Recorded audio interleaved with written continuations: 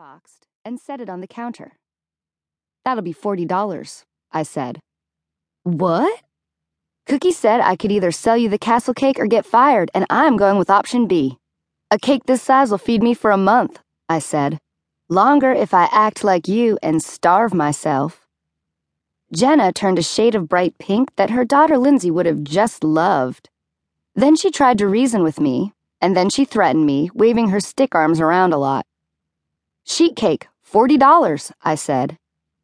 Her complexion was splotchy with fury as she thrust two $20 bills at me. "Lloyd won't hire you. Daddy uses him to cater meetings and lunches, and there are only 2 bakeries in this town. You will have to move," she said.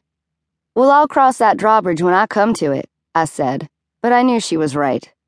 Pride's more expensive than a designer purse, and I can't afford one of those either. Jenna stalked out with her sheet cake as I calculated how long I could survive without a job.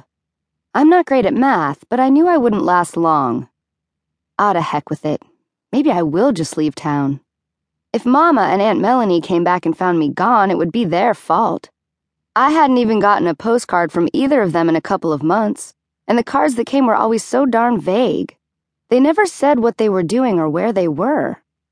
I really hoped they weren't in some other dimension, since I might need to track them down for a loan in the very near future. Like most ghosts, Edie arrives with the worst kind of timing. It's like getting a bad haircut on your wedding day, making you wonder what you did to deserve it. There was a strange traffic jam on Main Street, and as I was trying to get around Mrs. Schnitzer's Cadillac, Edie materialized out of mist in the seat next to me. It certainly wasn't my fault that it startled me. I rammed the curb, and then Mrs. Schnitzer's rather substantial back bumper. I held my head, wishing for an ice pack or a vacation in Acapulco. Then I got my wits together and moved my car into the drive of Floyd's gas station and out of traffic. I grimaced at the grinding sound I heard when I turned the wheel too far left. I hoped the problem wouldn't be expensive to fix given my new unemployed status. With my luck, it would be. Maybe I could just avoid left turns. Mrs. Schnitzer didn't bother to get her caddy out of people's way. She slid out from behind the wheel of her big car and sidled up to mine. She wore a lime green polyester skirt that showed off her own substantial back bumper, which, except for the dent, matched her car's perfectly. She asked me a series of questions, like what was wrong with my eyes. Plenty, since I can see Edie, my great-great-grandmother's dead twin sister. Was I on drugs? Not unless you count dark cocoa. And what did I think Zach would say when he found out? Which I decided not to think about. Edie was decidedly silent in the co-pilot's seat. She was dressed in a black sequined flapper dress, which is a bit much for daytime, but I guess ghosts can get away with some eccentric fashions, being invisible to most people and all.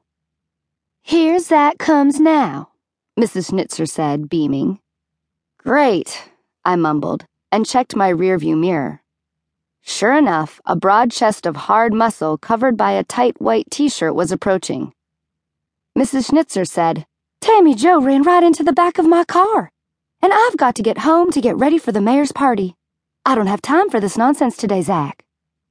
In other words, Deputy Zach, straighten out your flaky ex-wife. I clenched my teeth, resenting the implication.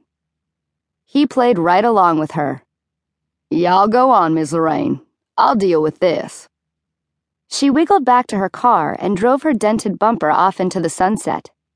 Zach tipped his Stetson back, showing off dark blonde curls and a face that incites catfights.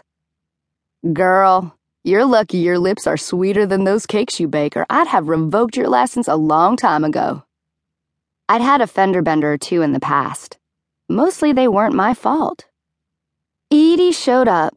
"Tammy Jo, don't start that.